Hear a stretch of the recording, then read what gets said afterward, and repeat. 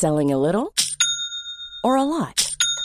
Shopify helps you do your thing however you cha-ching. Shopify is the global commerce platform that helps you sell at every stage of your business. From the launch your online shop stage to the first real-life store stage, all the way to the did we just hit a million orders stage.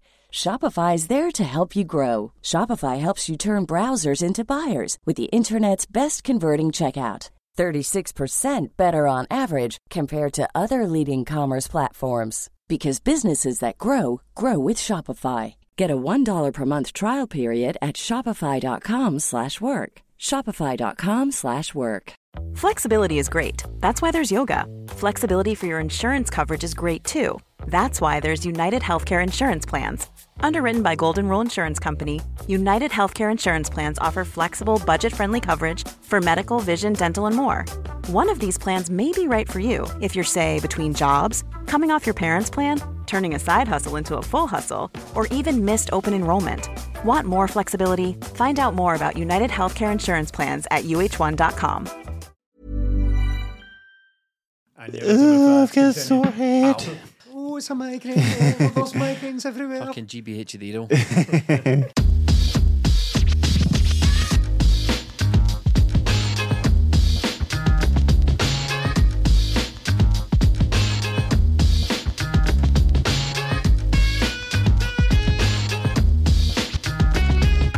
The flagship podcast, 20 Minute Tim's, episode 285, and I am joined by the Milk Man, Stephen R. Buckle, and the Milky Bar Kid, Martin Melly. And I'm, of course, your host, Jamie. And look, listen, what a roller coaster it's been with Celtic this week. It has been stressful, to say the least. A really good, really strong victory against a really good Real Betis team in the Europa League. Ultimately going out of the competition. Yeah. Furuhashi getting injured. Stressing my box out for 90 minutes against Motherwell. Melly, where do you want to begin this week's podcast? Oh, I think we should go back to the European game because it sort of bleeds into what happened at the weekend there.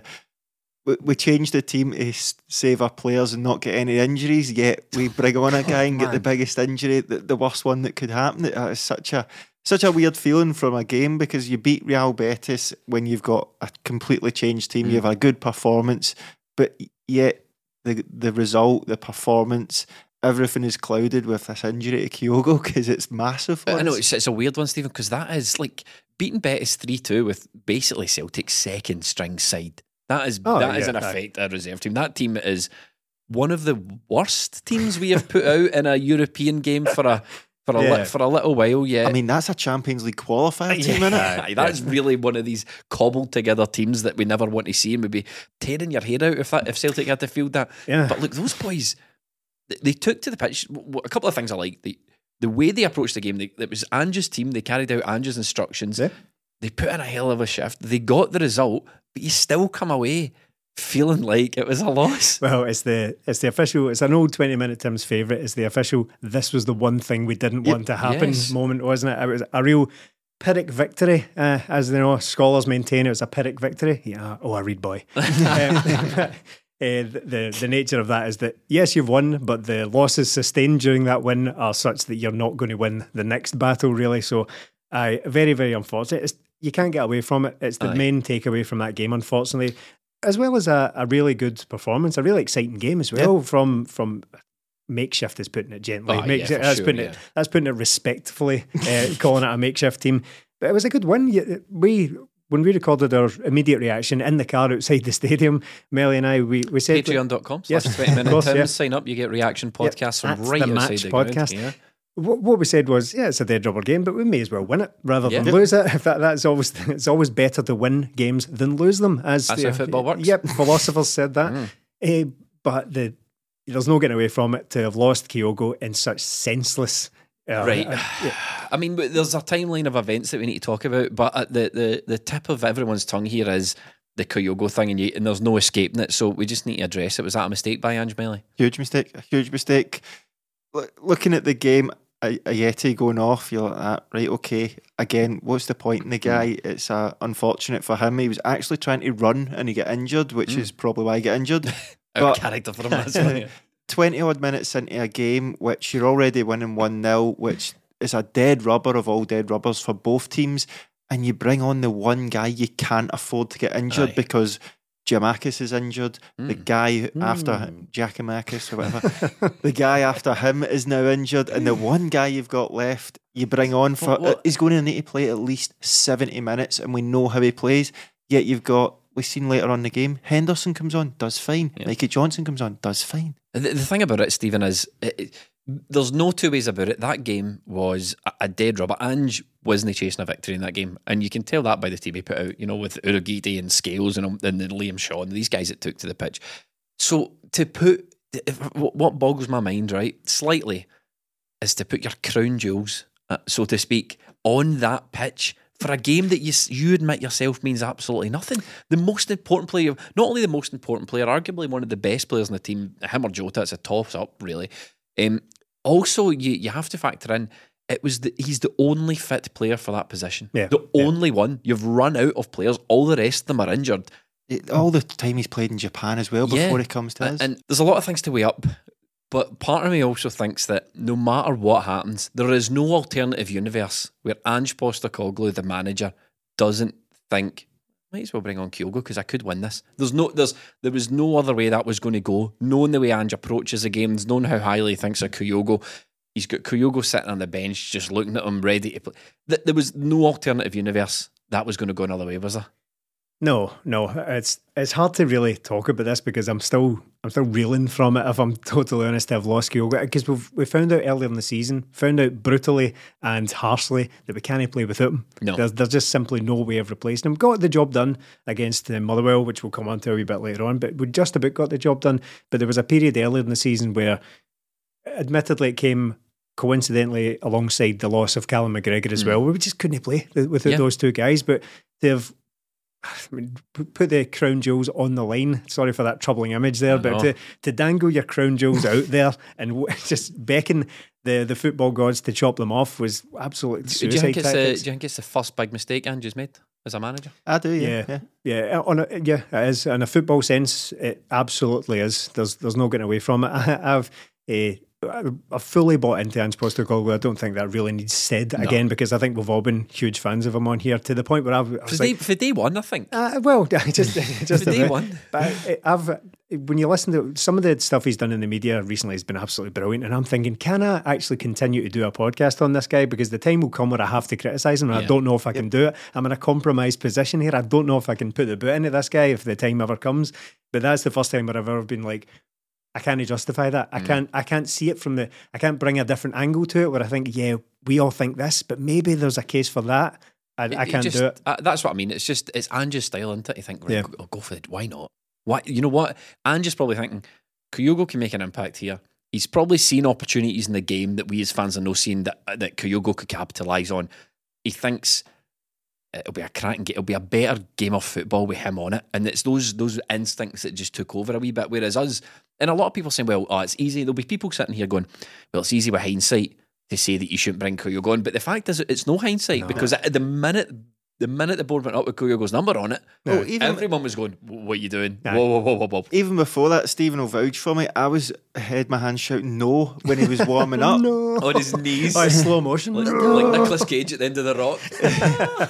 But the thing that also really annoyed me is we've got so many injuries and now and people are going nuts about hamstrings and all that. So if that's the case and Ajeti went down in this game, if Kyogo's going to come on, let him warm him up for more than 30 seconds. He ran down, done a couple of runs up and down, then but straight back. It was the same with Mikey Johnson when he came on yesterday for James Forrest. A run down, a couple of runs. Hamstrings are pinging everywhere. It's winter and we're getting guys going on to games left and right that aren't warmed up for it properly. And even with the Kyogo thing and okay, maybe he's the best player to come on, it might light up the game. Most fans wouldn't have cared. See if we'd have got through that game 1 each and no injuries, it would have been better than winning 3-2 and losing Kyogo for me because the bigger picture is we've got 3 or 4 away games before we play Rangers. We've got a tough home game against Hibs and a cup final against Hibs. That's more important than this. And the game lasted 100 minutes near enough. So Kyogo would have been on it for 80 minutes if it had panned out like that. So it was a shocking decision from Ange. And like Stephen, I don't say that lightly because find it hard to criticise the guy because he has done it. But in this occasion, I can't see what good was ever going to come of it. And out. No, it's got to go. I think the thing is, there's a lot of speculation about why Celtic are picking up so many injuries. And a couple of months back, people on Twitter were absolutely definitely sure, which means it's correct. They were absolutely definitely sure the reason that we were getting so many injuries was because Celtic didn't have a head of sports science in place. Right. There's a whole medical department, and I'm sure those guys were just doing what they were always doing until the new guy came in. You know what I mean? I'm sure they had a bit of medical knowledge about them. That might have played into it. Who knows, right? But we've got that guy in place now, and we're still getting injuries. So it must mean we've hired the wrong guy, and he needs sacked immediately. He needs to go. Yeah. Another thing that, and this is based on no medical knowledge at all, just my own ramblings. I think the problem you've got here is the squad is just too thin. And that might seem like obvious, but for the high intensity approach that Ange takes to the games, the high intensity training, that's something that's come out of Celtic Park. A lot of the players are talking about the demands that he places on his players in training and in the games. We are just burning through bodies here, and the problem is when one guy's injured, the next guy in isn't good enough. Yeah. So we need to keep relying on the same players week in, week out if you want to get results. I'm sure Ange would love nothing more than to drop Jota for a couple of games and bring in Mikey Johnson. Mikey Johnson just knocked it. Facts, and that's the problem. He would love for a couple of games to rest Kyogo, but yet he's not up to it. So he just doesn't have these options out with his starting 11. This is all Ange's done well coming in, getting us to this point. I didn't think we'd be doing it as well, but it all just feeds back to the summer where we were going, we are wildly underprepared for everything because see all these players coming in late. Pre-season is a main thing for a player when he's playing. They need the pre-season. They didn't get that under Ange. They didn't get up to the intensity, so they're always chasing from there. Players that were there have been playing. David Turnbull's played every league game for Celtic. Yeah. The only reason for that is because there's nobody else to play. Cal McGregor's been injured. Tom Rogic has been injured. Ralston's been injured. Greg Taylor's been out. We've had Starfelt injured recently. You can go right through the team, every position. Almost everyone. And it's going to happen because we have so many games and because everything that went on in the summer with the lack of preparation, the lack of game time, like guys like Forrest and Johnson getting injured during them because we were in a mess. We were in a mess and we weren't prepared, and this is how it happens. And I think it's obvious that I think we all knew that this Ange revolution was probably going to take more than one window. Oh yeah, it was probably going to take one window. And I feel like we're just a bit like, we're desperate to get to January. We've been desperate since the 1st of September to get to January. We need to get these reinforcements, and we need to get these bodies in. And you're looking at this team, and I don't want to take anything away from this team because at the end of the day, it was those 11 guys that ended up getting a really strong result against Betis. And you're looking at thinking, did anyone stake a claim for further contribution throughout the season? Maybe one or two. I think what we said before the game on At The Match podcast, another plug for that, is that I think it would take something pretty extraordinary for you to come in a game that everyone knows is under special circumstances with, it's just a B team that's been thrown in to fulfill a fixture. I think it would have taken something pretty out of the ordinary to think, well, that guy needs to play more going forward. There was a couple of players who stood out. There was a couple of really good performances in there. Thought Scales looked good. Thought Shaw battled hard. I thought he looked decent. Other than that, there's a couple of decent performances in there. Welsh was good. Welsh was excellent. We know what he brings, but I think every game that Welsh plays, he looks like he's improving. And you think to yourself, well, if one of the centre halves does get injured, I'm less nervous with him dropping in. I'm very confident in Welsh. I just consider him part of the sort of maybe a rotation of defenders. We all know what the first choice is, but if Welsh was to come in for a couple of games, I've got no fears about him at all. I think he might be quite underrated in that regard. I think when people talk about Celtic bringing through youth products, the tendency is to go, we brought through James Forrest, even though it was like 12 years ago, or Callum McGregor, which was like 6 years ago or something like that. Now, Steve Welsh never really gets mentioned. I think he's a really excellent youth product. I know he came through in less than ideal circumstances and he'll forever be attached to last season, but his level of performance has been great so far. Before we move too far away for the injuries thing, I think there's a tendency at all times for everyone to want to form an immediate opinion on things. That's how it works, mate. What happens is someone comes in, they play 3 games, you decide they're pissing, you're not letting change them. But on the injuries itself, it's like people want to make a definitive case for what they think has happened. I think it's quite tricky to assume that Celtic are just training mentally, so we're all pinging injuries. The strength of the squad is what it is. But it's going to be very difficult for any squad to sustain 5 hamstring injuries in a row or whatever it is. But I think there's there's probably an inherent danger in just going like, well, Celtic must be doing something weird in training, because but I'm not saying they're doing anything, because I do I'd think along those lines. I think we're just putting too many miles through the legs of the same players over and over and over again. It's not the years, honey, it's the mileage, as Indiana Jones once said. Yeah, I mean, I agree with that actually, but I think that there's a tendency in other places to assume that everyone's doing squats on like a yoga ball or something like that, and they're just falling over things and all that, leaving weights on the floor and people are tripping over them. I don't think there's anything bizarre going on at training. You don't think, what you're saying is you don't think necessarily the training at Celtic is subpar in any way. I don't think it's. Remember when Gary Caldwell was at Partick Thistle, he had them all kidnapped? Yeah. He had them kidnapped by the SAS. Yeah, if you don't know that, by the way, that's a true story. Team bonding, Gary Caldwell was Partick Thistle manager briefly, and he had them all kidnapped and bundled into a van, and some of them were greeting and all that. Some of them ran, and ran one guy escaped, running crying away. Super army soldiers kidnapped Partick Thistle. But yeah, I find it a bit troublesome, a bit problematic if you don't detest that word. But it's like I think people are leaping to the conclusions that nobody knows what they're doing at Celtic, and like the sports science is a lot of nonsense. They don't know what they're doing. They're all just running laps and busting their hamstrings in training. Not speaking of injuries, speaking of players who might not be fit and all that. I was in the Discord, which again is the Patreon, a benefit of the volunteer for Patreon. Listen, we've mentioned it 4 times, patreon.com/20minute-tims. If you don't know by now, it's a way for you to support this podcast in exchange for extra podcasts. So you get extra content, videos, writing and all that sort of stuff. And you can support fan-led Celtic coverage. James McCarthy. James McCarthy, for me, I watched James McCarthy the whole second half because I was slightly suspicious about his input in the game. And I hate to say that players are hiding, right? But there was definitely, because I just watched him. That's the only thing I did for the whole second half. Player camp. Yeah, Player Flynn. That was me. Player jam. Player jam. There we go. I was watching him for the whole second half. Definitely moving out the way of the ball. Definitely taking up positions just behind Betis players not to get the ball. A couple of times, Stephen Welsh was running beyond him. He closed down. A couple of times there was recovery runs that James McCarthy just wasn't taking on. And then crucially what I noticed was, when did Celtic make the triple sub? Was it about 70 odd minutes? Yeah. See, about 20 minutes into the second half, James McCarthy puts his hand up to the bench. I seen that. He puts his hand up to the bench, right? Didn't get subbed after it. So I think, based on this, I think James McCarthy, there might be a wee bit of the sick note about him. A wee bit that I'm injured, I'm not up to fitness. If I'm being kind, what I might think the problem with James McCarthy is, I don't think James McCarthy's got enough confidence in his own fitness. That's right, yeah. And I think that's maybe the reason Ange didn't sub him then. He thought, this guy needs to be shown to himself that his legs still work, that he's not going to bust a knee. He needs to be shown to himself that he's still got it in him. Now, the reality of the situation is, he managed himself through the remainder of that game, doing very little.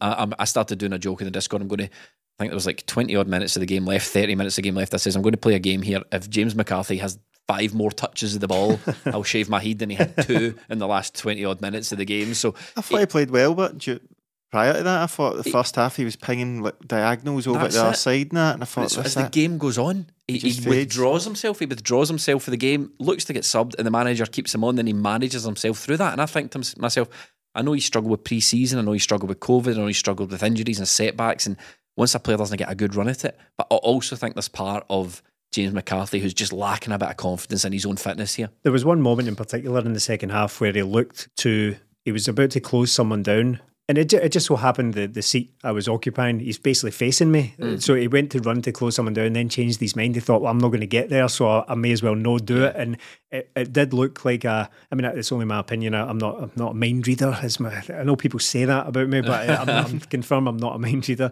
But I just thought to myself, he's talked himself out of that there. Yeah. And it's not that, oh, he's a shite bag for getting into a 50-50. It's not that old trope, but it really was if I go for that, something bad might happen sort of thing. And I think he's just worried that, if I put on the afterburners here, or if I do, my knees are going to explode. Yeah. And he's in the back of his head, he's thinking, he just lacks a bit of confidence in himself. But you're right, I think we're starting to see maybe wee glimpses of what James McCarthy can offer. I think he's a much calmer player than some people are maybe expecting. He definitely likes to play with the game in front of him and see what's going on, and as you say, ping the diagonals and play the cute wee through balls and all that sort of stuff. But I did notice in that game that I think he's still struggling with some form of lingering injury. Yeah. And see, just with McCarthy as well in that game, and then in the Motherwell game at the weekend. We've seen Beaton in that position. For me, I'd play McCarthy there. I don't think he quite could have played the 2 games back to back, but we've seen it the Motherwell game again. We spoke about it a couple of weeks ago. It just seemed a bit passive in midfield. It was taking too long from defenders to midfield out wide, and again, it just seemed as if we were slowing down and slowing the build-up play, whereas when McCarthy plays, I don't get that feeling. Obviously, McGregor there would be ideal, but we simply don't have the bodies right now to be doing that. I mean, we've referenced the beginning of the season a couple of times in this particular podcast, and a couple of times in recent weeks about how we were going to approach this.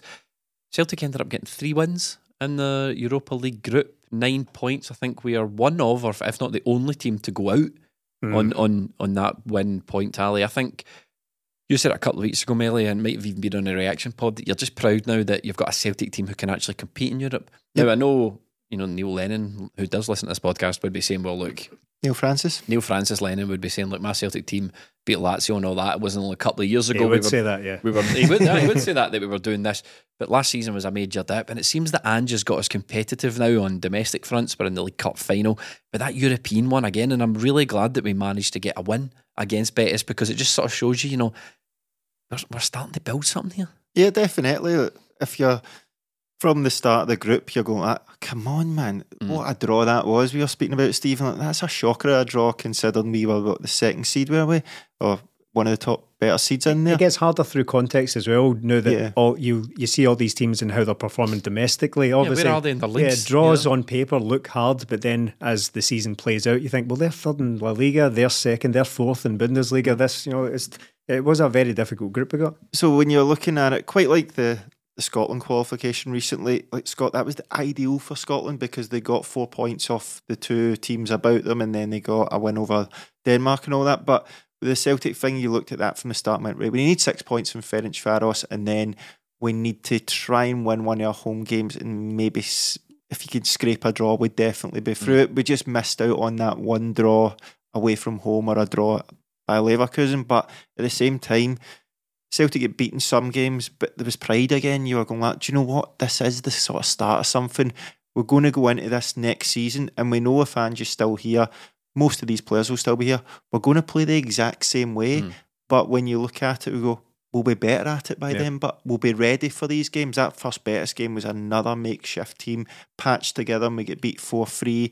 There's been other games, the Ferencvaros at 3 o'clock kickoff and all that. All these mental things that have happened throughout the time. We were missing McGregor and Kyogo for a bit. So just a bit more settled Celtic team, you're going, we could make a go at this in Europe. And now we're in the Europa Conference. Bit of a tough draw, but you've got something to work with there now. I know the final game, the final 3 of those 9 points was in a, quote, dead rubber game. But that's not the full story. Can't tell me Betis didn't want to win that game. Exactly. I was at the game. I knew that...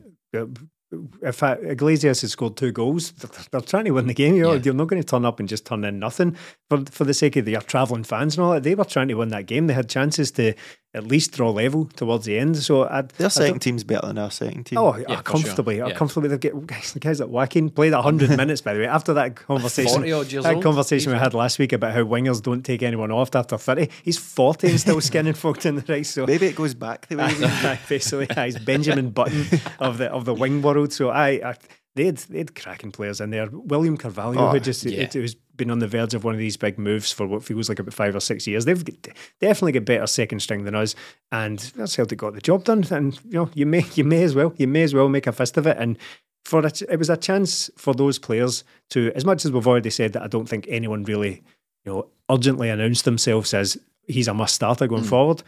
So what?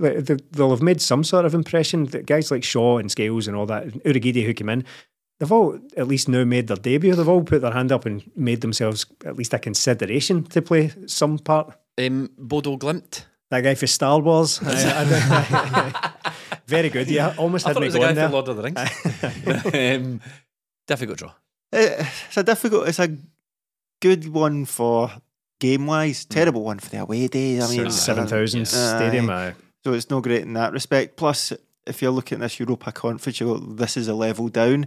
That's a draw that's kind of in the Europa League level, I'd say, because they're a good team. They've been doing very well recently. you've read up on them, or you've seen they beat Roma. So 6-1. Yeah. Anybody that was a second string Roma team of sorts. But anyone who beats a Jose Mourinho team 6-1 is not to be taken lightly. It's just one of those ones that could have been better, couldn't it? But I'm looking forward to the game. It's one of those where it's a hard game, but it's the cusp of we should still win because they'll be going through their sort of pre-season at the time.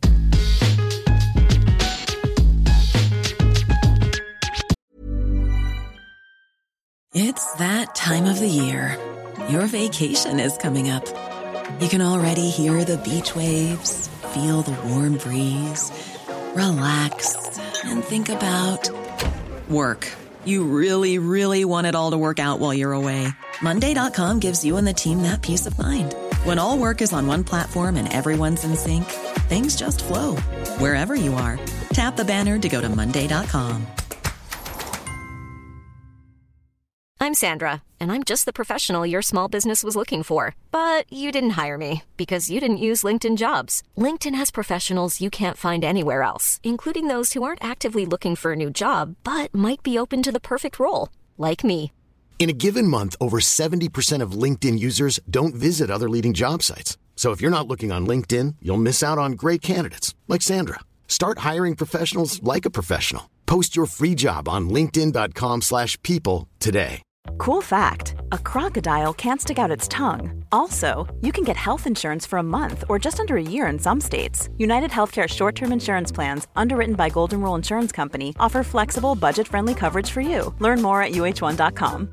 This is Paige, the co-host of Giggly Squad, and I want to tell you about a company that I've been loving, Olive & June. Olive & June gives you everything that you need for a salon-quality manicure in one box. And if you break it down, it really comes out to $2 a manicure, which is absolutely insane. It's also so easy to get salon-worthy nails at home with Olive & June. The difference between how your nails used to look when you did them yourself and now with the Mani system is a complete game changer. The best thing about Olive & June, too, is it's a quick dry. Dries in about 1 minute, lasts for 5 days, and full coverage in up to 1 to 2 coats. Visit oliveandjune.com/perfectmani20 for 20% off your first system. That's oliveandjune.com/perfectmani20 for 20% off your first system. Did you hear what Brendan Rodgers said about the Europa Conference League? Oh, tell me. He says not too sure what it is really after he was informed in it. Snarky bastard, man. 100% would have it on his LinkedIn if he won it. So that's that getting piled into the special filing cabinet with Marianne Shved as things that Brendan Rodgers has never heard of. That's terrific stuff. So the biggest game, the main takeaway from that obviously was the Kyogo injury. Rangers at the moment keep winning. We have got a lot. Did you just? Oh, this? Oh, that is a solid goal. It's 20-minute Tim's badge. Yeah, you can win one. What we need is a wee effect on the video here going ting. By I shouldn't have left that embarrassing, really. Leaving that line there. How do you get one by leaving us a 5-star review on iTunes or Podcast Addict and include your Twitter name or just write in the comments below. Give me a badge with your Twitter name. I'll just throw that out. Sorry. The main takeaway there from the Betis game was the injury to Kyogo, and then we were all shiting ourselves about the Motherwell game because, frankly, Stephen, this league title race is hotting up now. There's 2 ways to look at it. Rangers are not dropping any points. No. And they seem to have got a new manager, Bounce, from the wee man coming in. He's simplified things, pared it back, made things a lot easier to understand.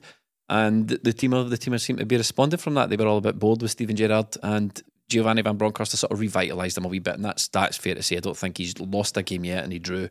Leon is the only scratch in his card. The other way to look at it is we're not going anywhere. Nope. Celtic are not going anywhere, and Rangers would be looking at that Betis game, watching Kyogo get injured, watching us have a difficult, potentially sticky tie against Motherwell. They come through their game at Hearts. They're watching us in the afternoon thinking, right, Celtic are going to drop points here and we're not going anywhere. They're Ivan Drago and we're Rocky. That's what this is. That's what this league is. Every time we fall down, every time something happens, Celtic are back up. Celtic are nipping at the heels. We are going absolutely nowhere in this league. That's a good way to look at it because Melly did that to me. He calmed me down when we were doing our Patreon. We did a podcast regarding the Motherwell game, and which is available to listen to. But I said I was quite worried now because I think psychologically, I think you get yourself up for the so-called harder games that your rivals are playing, and I think we can all agree Tynecastle is one of those. You think, well, they could maybe take something. Not when Nick Walsh is a ref. No. And for them to be 2-0 up very early on, I just gave up on it and thought, right, I can forget that. And I thought, right, I'm quite concerned about this now. But Melly's point, I was floating off into the distance, into a world of pain here, and he just pulled my wee balloon cord back down and said to me, another troubling image there. But he said to me, look, the other way to look at that though is that Rangers can look at us and say, well, they're losing all these players and they're still picking up wins, and that is basically what we're forced to look at these games like, because we're currently playing just without an attack now. We're missing 5, to my knowledge, attacking footballers, and that's very, very difficult to play with at the best of times, never mind when you're in or when you're chasing in a title race.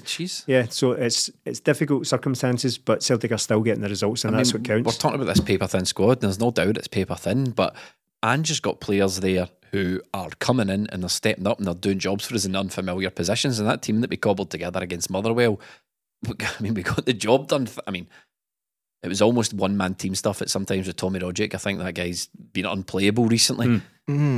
No? You disagree? I've got to hear this. Hold on. Well, he got the winning goal, but I just thought the rest of his play, he was wasteful. Like, who was better than him on the day? Well, I'm not saying he was bad or he's terrible, but the fact is when we've got guys like Kyogo and Jota out, Rogic sort of becomes the main man, and when he had his goal, which was a great finish, but he had 3 other great opportunities that you'd expect a guy him. I think that's only his second goal of the season so far. So when you're down on all these players, you want your big players to come up with. I hear all the time, build a team around the guy, which I don't agree with because you can't rely on him. But if you're going to go through stages when you need a guy like that to step up, I thought that game was it. Albeit he did get the goal, but for the chances he missed as well, like gilt-edged chances that he should do better with. He's always been fond of that though, those mental shots for the edge of the box, leaning all the way back for somebody with absolutely flawless technique when it comes to dribbling,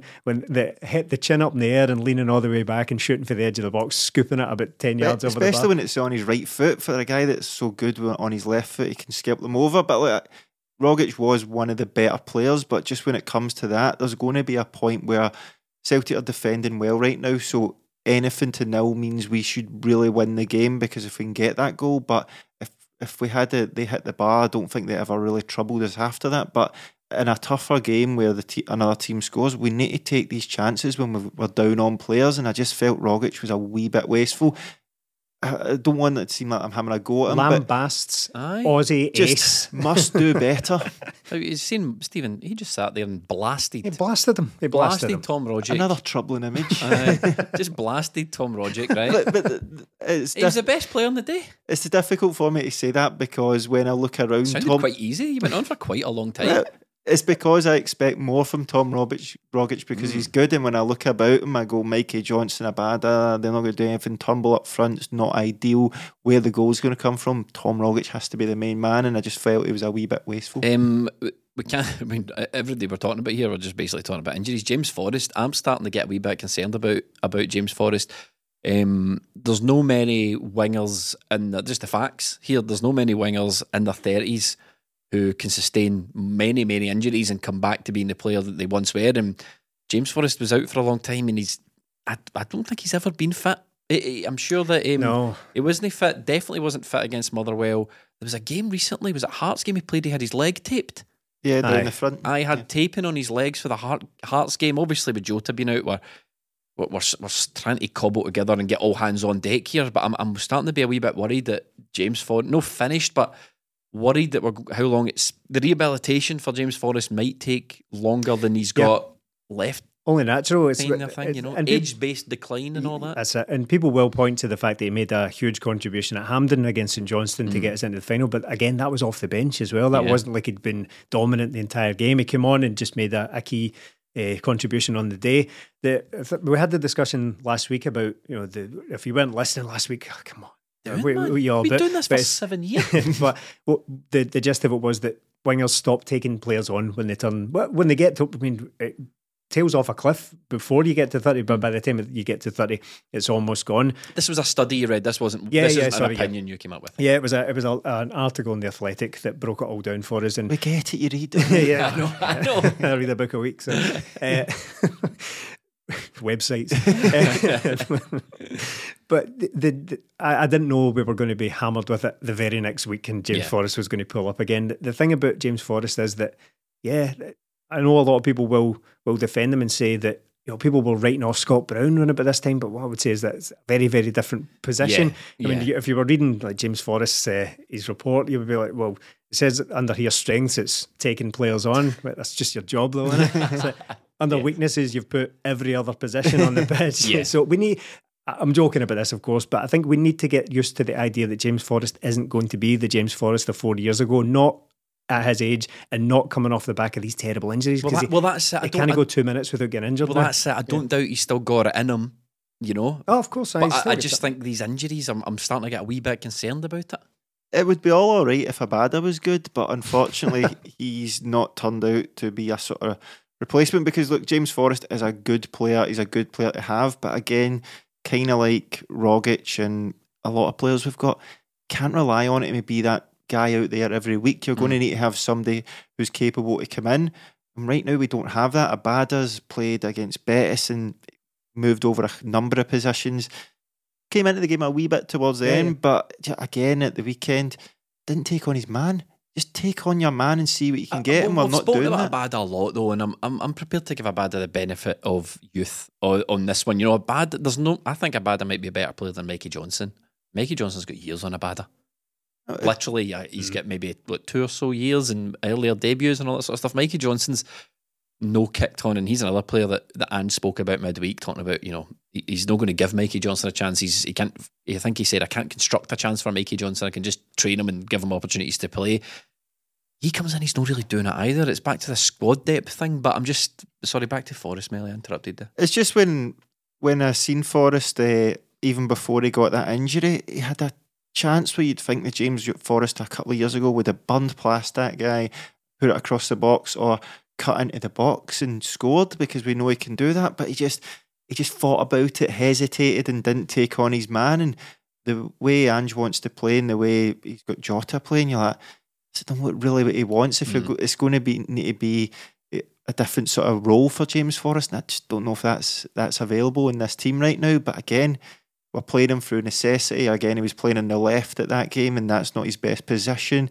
And he goes off after a couple of minutes, and you're like, what do we do now? I thought the Daily Record do their 100 best players in Scotland or whatever it is. Yeah, they do it every year. And the 100, that's mental. Might be. I don't know if it's. I don't read it. I know they do that. So everyone basically, they included everyone. It might be 50, right? The point I'm making here is, Callum McGregor came top, and I thought, that didn't take very long, did it? You just start at Callum McGregor and work the way back, because Callum McGregor's contribution to Celtic recently, but in the last couple of games, I thought it's been dynamite.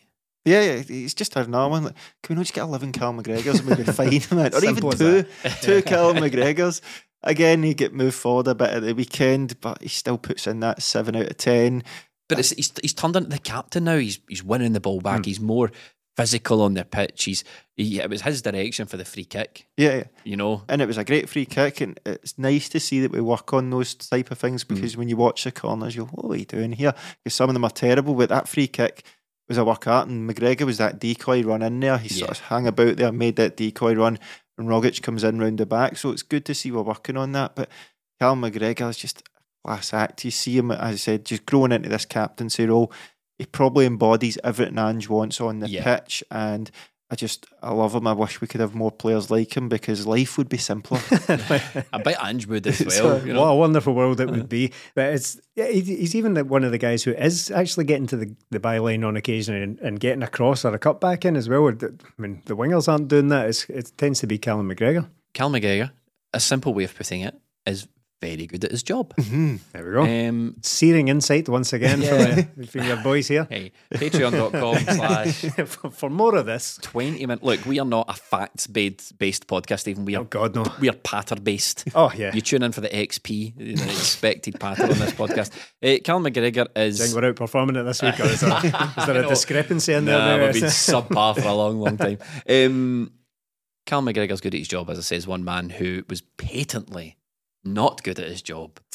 Who was the referee? What was his name? The only reason I knew is because I got a programme and Stephen was like, that referee, and I got Ewan Anderson. As if I knew who he was. Absolutely no idea. I don't know if what they're doing now, right? If you know when referees get criticised in this life of ours, when what they do is they very maturely and professionally have a backlash against it themselves.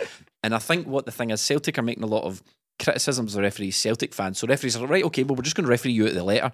So the referees go into the Celtic games all jacked up, all ready to blow whistles and give free kicks and blah, blah, blah. And if a Celtic player gets we'll let that one.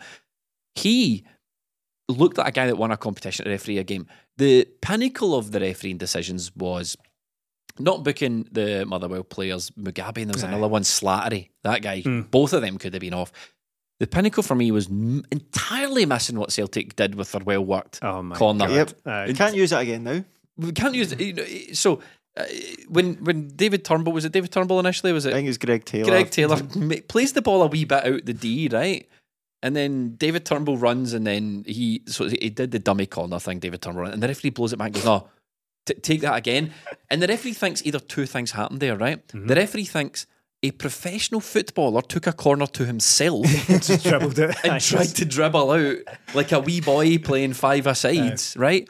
Or he called it back because the ball wasn't in the D thing, right? Yeah. But that's the point. But but the linesman's also there, isn't he? He was the other side. Was he the other side? So that's one of these ones where referees make mistakes all the time.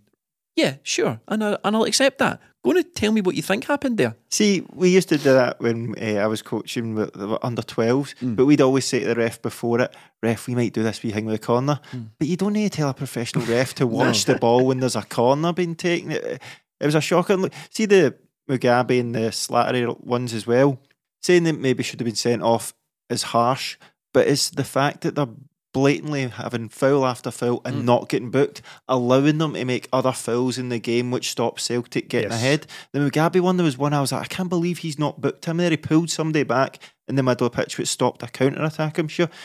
This is what we're complaining about. Again, we're complaining when we win, not when we lose. It's not sour grapes. But again, the opposition manager got booked because he was going nuts at the ref as well. And then he shat it after the game when he was getting interviewed. He went back on it, Graham Alexander. But during the game, because I was over behind the dugouts this week, and he was going nuts for the whole game. Going nuts at the fourth official. Yes, I was in with the Tories. He was going nuts at the fourth official.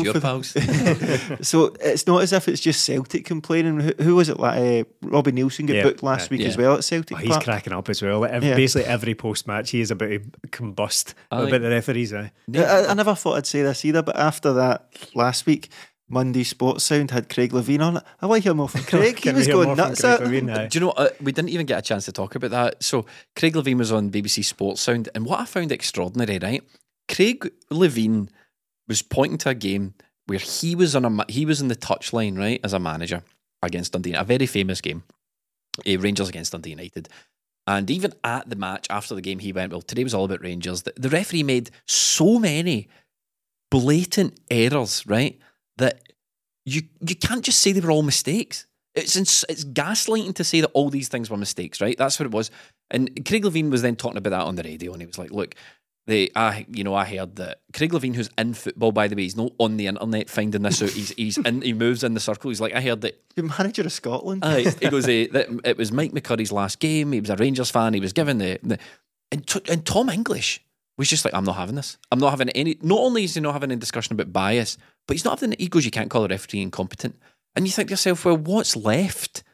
Genuinely, what's left? And why are they afforded this mad? They're just part-time guys. Yeah, they're part-time workers in a full-time gig, and there's just it's so extraordinary to me that they're just afforded so much protection. You're not allowed to say they're biased because paranoid. They are. But not, I'm not saying there's a grand conspiracy, but Mike McCurry is a dyed-in-the-wool Rangers fan. He went on to do Rangers fan events and all that after this sort of thing, and he was given his last game at Ibrox as a present. And if you just watch the performance, like, it doesn't take Columbo to, you know what I mean? It's not the wild leap that it sounds. I'm not saying these referees are biased against Celtic, but that game against... Was it the Hearts game? Kyogo scored the offside. Yeah. And then the Dundee United game, we were given 4 or something like that. 4 times as many offside calls as we had been all season off the back of Kyogo scoring an offside goal. So the head of refs is on Sports Sound. The head of refs on Sports Sound talking about it for the first time in God knows how long. So this all feeds in. There's this notion, I think, amongst Scottish football journalists that referees just go about their job. They're not influenced at all by outside influence or anything. They just do the job to the letter of the law and then that's it. That's bollocks. Yeah. That's bollocks. I think during that BBC segment you're talking about, when Craig Levein started hinting towards refereeing conspiracies, the BBC were frantically looking around for like some sort of emergency test signal that they've not used since World War II. One of those big hooks just to pull Craig Levein's the back of his chair. Look, I'm not saying there's like some grand conspiracy. There might be, right? But there's this notion in the mainstream media that you can't say that referee had a shocking game. Why? I don't understand why there's a compulsion to defend it. I don't understand why. Are you not, like, for the better of the game, are we not supposed to call this stuff out? I think people are maybe terrified that if you start opening your mind to, or publicly opening your mind to that, you might just be opening a can of worms that will never close, and we'll be talking about refereeing conspiracies forever. I'm not talking about the conspiracies as much, Stephen. I'm talking about after that game. Why were people not? They're always so. So say a manager makes a mistake, hammered. Player makes a mistake, hammered. Referee is a bad game. Oh, you better watch what you say. And you could have seen that. It's open to interpretation and blah blah blah. No, you're right. That is different. I think that people have long called for referees to have some sort of public accountability to come out and explain their decisions. I don't know what good that would do. Really, there was the SFA whistleblower website which lasted for a season until they just I think they lied on it. It turned into a MySpace blog. Snakes everywhere. Facebook referees posting Peaky Blinders memes about loyalty and all that. I just tell it how it is. Stuff. If I don't like you, I'll say it to your face over a picture of Tom Hardy. Yeah, that's where Hugh Dallas posted the Pope meme. Imagine it was happening now. John Beaton does his report and signs at the bottom, John Beaton, WATP. Anyway, look, let's wrangle this back on point. The referees recently have been appalling. When I don't want to be cruel here, but when I turned up to the game, yes, I walked out into the area of the stadium through the concourse. I came out and I saw the referees warming up, because that's where they often are when Mel and I arrive. We walk out to the wee bit and they're right there. They do their wee shuttle runs and all that. And I don't want to be unkind here, but the three of them looked absolutely terrible doing it. I thought that one of them looked as if he'd had a recent hip replacement or a wooden leg or something like that. He was just doing weird runs. And I don't know who he is. Again, I don't want to be a dick about it, but I'm just like, oh, hold on. I know it's not a physical element to this. Yes, it's not full time, granted, but it is it is ultimately an athletic endeavour to be a semi-professional, a top flight. Let's put it top flight because it's not professional. A top flight referee at some sort of level of football. You need to be fit, and they just didn't look it. To be perfectly honest, you need to be physically fit, but you also need to be mentally engaged and on the ball. You need to be mentally engaged on the ball. Look, we just want to finish up. We can't go away for the game without talking about the silent protests, as well as the backlash, and then the backlash against the backlash, and then absolutely everyone on social media having a completely normal one about it. It's let's rise above all the nonsense that we've been seeing on social media and just give our own honest opinions on this. It's long past time that the club need to engage with fans on this. There's a phrase that we use quite often when we're pissed off with the way things are going in the club, and it's, the club don't treat us like fans, they treat us like customers. Well, now, I don't know what's lower than a customer, because the club are just not listening to their customers at this point. We on this podcast signed a joint letter that was produced by Fans Against Criminalisation, North Cove and all that, about Bernard Higgins and not being appointed to Celtic. And it's really, the argument doesn't really go beyond that. He just can't get the job. No, and really every Celtic, simple, it's really that there's. It's really, really that simple for the fans. The guy can't get the job. He shouldn't be anywhere near Celtic. He made his bed. And if the choices he made back in his previous career have impacted future employment if the choices he made in his life have impacted future employment opportunities for him, welcome to the club. Welcome to the club. Yeah. Too bad. And doing this affects my future employment. Yeah. Well, the thing, the Don raids and arresting all these guys that went to the football's affected their life and affected their future employment possibilities. So what Bernard Higgins is experiencing right now is the consequences of his actions, frankly. And there's life. Yeah, that's life, baby. And there's just no way that the Celtic can employ this guy. Now, I saw another Twitter account, I can't remember who it was, but I thought they made a great point. And they said it's gone to the point where now Celtic almost lack leadership here. It's like there's nobody really in charge. And I think about mainly what's been happening at Celtic the past couple of weeks, not a couple of weeks, couple of months, maybe a year now. Things are good with Ange, right? Front of house, everything's fine. But at the back, we're still this debate about directors of football. It still took us months to hire a head of sports science. Michael Nicholson was put in temporary charge of temporary CEO, whatever he is. Is he the CEO? Is he going to continue? There's all this stuff happening behind the scenes. Ange still keeps talking about the work that needs done behind the scenes. And it does look like just a club that lacks leadership, because the silent protest in my book was fine. It was mild. It was mild, and I don't buy into it affected the performance and all this sort of stuff. Honestly, I don't even want to go down that road. But just come to the club now need to come to the table and speak to these fans groups and say, look, here's what our thoughts, and we'll just say, well, you can't get the job. Yeah, it's as simple as that. I mean, we could go long-winded here, but the basic... I was pretty long-winded. Well, the basic fact of it is they can't go through with this. I do appreciate that. I mean, we can't really get it twisted here. We can't expect Celtic to issue a statement based on this. The club can't come out publicly and say we are not appointing this man. They can't name him. Yeah, that's my point. They can't do that because there will be legal implications in that. You can't come out and say we are not employing this guy, because if I was him, I'd be like, and I'm not. If I was him, I'd be like, hey, Celtic, don't be naming me in official statements. Also, doesn't make sense to release a statement saying we're not signing this person who we're not employing. Correct.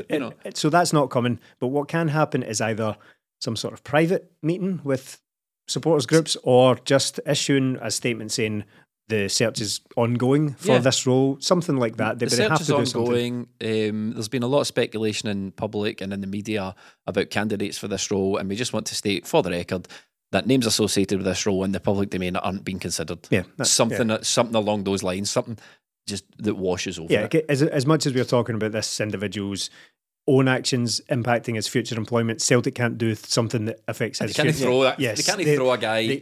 They can't do something that then affects his future employment because he's nothing to do with Celtic. Exactly. So they can't name him in anything official. So just don't expect that is my point. But that doesn't mean Celtic can't do anything about it. And they absolutely have to step up and do something. Again, it's just treated with total contempt again. Same as last season. We know better than you. If we were going to do this, we'll not give in to mob rule or anything. But this has been a peaceful, silent protest. So there's never been anything in my lifetime supporting Celtic, or even out with maybe Newcastle fans with Mike Ashley or that sort of thing. But there's never been an appointment that's been rumoured to be happening where so many Celtic fans have come together and said this simply cannot happen.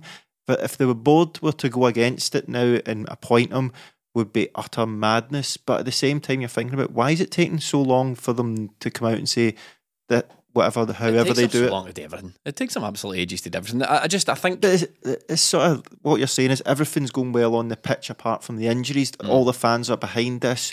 Celtic fans have sold out season tickets again. We've all done our bit again. Yet again, behind the scenes, it's a mess. Because again, look, even when we go back to the 1st of September, we'll go, right, we've got the players, some amount of players in, let's get the rest of the stuff we were told we were going to get in, and we've not done any of it. We've brought in one guy, and Dom Mackay's left since then, and it's as if it didn't happen. It's as if it didn't happen. So this is just another thing, like, just get your shit together, Celtic. We're trying, players are trying, you need to do it as well. This guy cannot be anywhere near the club. It's toxic, and it's going to ruin what could be a great season. What I said at the time of the first sort of the beginnings of the protest, remember there was a Livingston game where I think was that the half-hour silence, and then they burst into song, and then shortly after that was the tennis balls thing, and we spoke about it at the time. What I said at the time was I support anyone's right to do these things. If it's a peaceful protest, no one's getting hurt, it's just disrupting some football, crack on and do it, and I will stick to that. I will support anyone's right to protest against something they strongly feel is immoral or not right or whatever. This is immoral as well. Correct. So exactly. So I support everyone's right to do that. The knock-on effect into the stadium isn't great either, because now we've got people chanting, "You can stick your silent protest up your ass" above it. So I don't know why you would do that. Well, the irony being that you can sing anything you want, but that's what you've chosen to sing. Yeah. And I don't want to have a go at these people either, because it's a tense situation, it's a complicated situation, and we're watching Celtic play at the time, and we're all trying to just go about our lives and enjoy the football, and this is all going on round about us. I don't buy into the fact that it's affecting the team. Nah. Does it matter? Yes, but is it the difference between winning and drawing and losing? I can't buy into that at all. I think there's always a more logical explanation. Correlation doesn't equal causation. It doesn't, just because the performances go down slightly in alongside this protest doesn't mean that's what's causing it. There's always a lot more logical explanation, and it is that we don't have any attacking footballers at the moment. Right? We've not got a striker. It's like, remember Neil Lennon, as part of his defence of what happened last season, he said that Liverpool had fallen off a cliff as well, and it was just so, well, COVID's weird now, football's weird, but it didn't really take into account that Liverpool weren't as good as Man City anyway, and they didn't have a defence for most of the season. So as a result, they didn't have a defence. The midfield had to play in defence, so they didn't have a midfield either. That's why they were losing games. And the reason Celtic toiled, or maybe looked a little bit lethargic to me, wasn't because of songs about meeting guys in the Gallagate and all that. It was because the squad stretched. That's it. So, and that's it. And look, you're ruining Christmas. That's it. Is that what you want? Is that what you want? Celtic board, you're ruining Christmas. Speaking of Christmas, packed fixture schedule for us over on patreon.com. 23rd of December, we are having a live Patreon Christmas party. We had it last year. It was a lot of fun.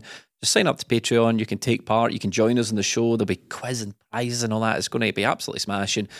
Whole lot of fun, prizes to be won. Whole lot of fun, prizes to be won. And on that bombshell, we shall wrap up. Melly, would you like to say goodbye? Goodbye. Stephen, would you like to say goodbye? Nice bookends there, because we started with a reference from the 80s and then we finished with a reference to a long forgotten game show from the 90s as well. So we're really doing it for the teenagers again this week. So yes, goodbye. Thanks for listening, folks, and watching indeed. Thanks for listening and watching.